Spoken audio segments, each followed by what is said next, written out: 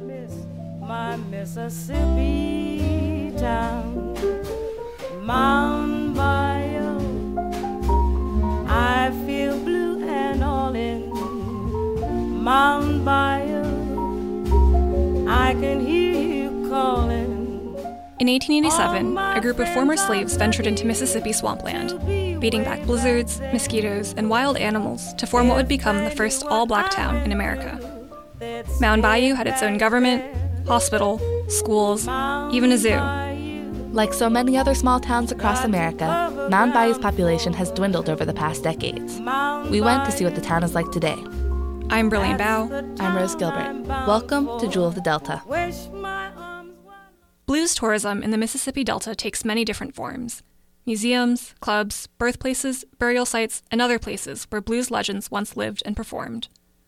Alongside cotton, blues is one of the biggest exports of Mississippi, and travelers from all around the world have traveled to the South to place themselves where their musical idols once stood. But as this kind of tourism is changing and drawing different audiences, Delta towns have found themselves needing a new definition of what exactly the blues means. Katie HEINZER has the story. Hello. How you doing? Good. Are you visiting? Where from? Toronto. Oh, cool. Well, welcome to the South. The clang of the cash register echoes through Cathead Music Store in Clarksdale, Mississippi. The owner, Roger Stoley, is ringing up one customer while talking to another about her trip. His pug, Eiler, named after the jazz singer, lays on her cushion behind the front desk and refuses to keep quiet. People from all over the world come to Roger's store in search of blues music, both old and new. Kingfish came through. Do you know about him? He, people say, he's the future of the blues or whatever. Well, he certainly is in the way that, from a marketing standpoint, to have a young guy from Mississippi who's so great out there, and every article, if you just watch the articles that come out every town he plays in, it always mentions Clarksdale, Mississippi. Filled with Clarksdale pride, Roger shows me a small shelf dedicated to Kingfish CDs and merchandise, right across from the cash register. Kingfish is a well-known blues guitarist, and at just 20 years old, he's made a name for himself all around the country as the future of blues. But it's going to take more than one artist to bring blues music back to popularity. We really need we need more big, popular, mainstream performers to, have a blues opening act. That kind of thing is like having advertising going around for blues and for Mississippi and Clarksdale. Roger's store is just one of many blues locations in Clarksdale, a small city that prides itself on having live blues music 365 nights a year. Many towns in the Mississippi Delta are in the same boat as Clarksdale, looking for a way to keep their blues industry relevant in an age where traditional blues tourism seems to be losing its audience. But not everyone in the Delta sees this as a positive venture. Depending on who you talk to around here, you'd get mixed reviews on opinions of Clarksdale.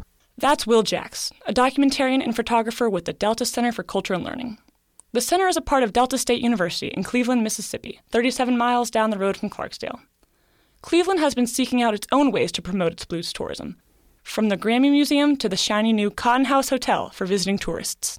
We would not be pursuing music in Cleveland, and we're pursuing it in a broader way, but I'm fairly certain that we would not be doing that had Clarksdale not had some success at creating a tourism economy by pursuing the blues specifically. But according to Jacks, it's more than just the blues that people are seeking out in their visits to the Mississippi Delta. The reason people come down here is not the blues. That is a byproduct. What they're interested in is a region that, for whatever reason, has caught their attention because they say that's authentic.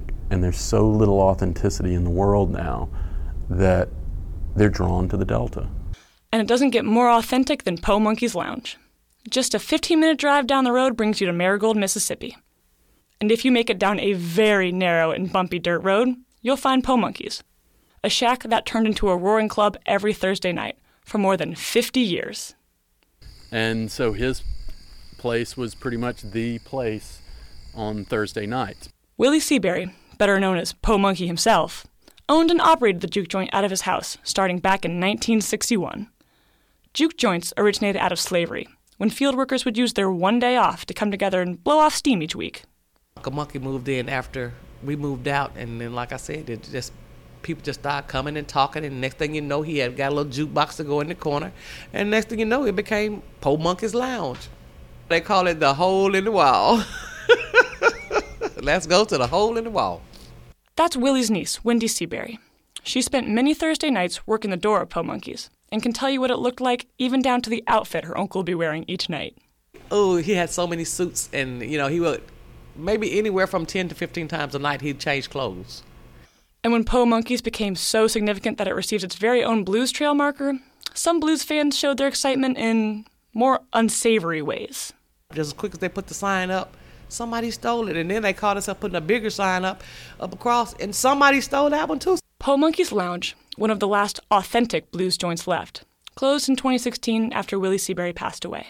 His death meant the loss of not only a significant piece of blues culture, but the loss of a man who created a culture of openness and warmth around Po Monkey's. And he never met a stranger, so everyone came, always felt at home.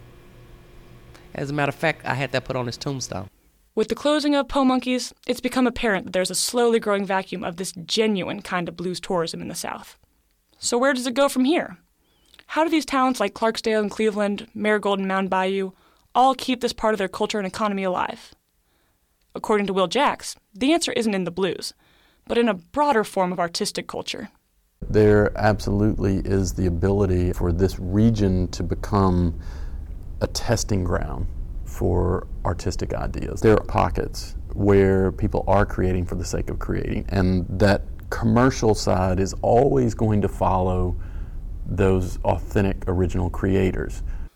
While the traditional blues tour of generations past may be losing traction, its significance in spirit certainly isn't.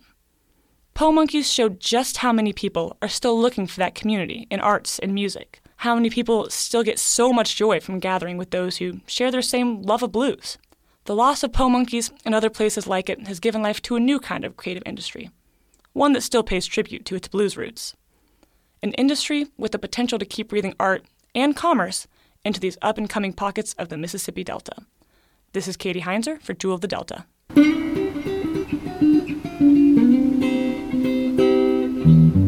Special thanks to Wendy Seabury, Will Jacks, and Roger Stoley. In our next episode, we'll take a look at the town of Mound Bayou through the eyes of 3 generations of local women. You're listening to Jewel of the Delta.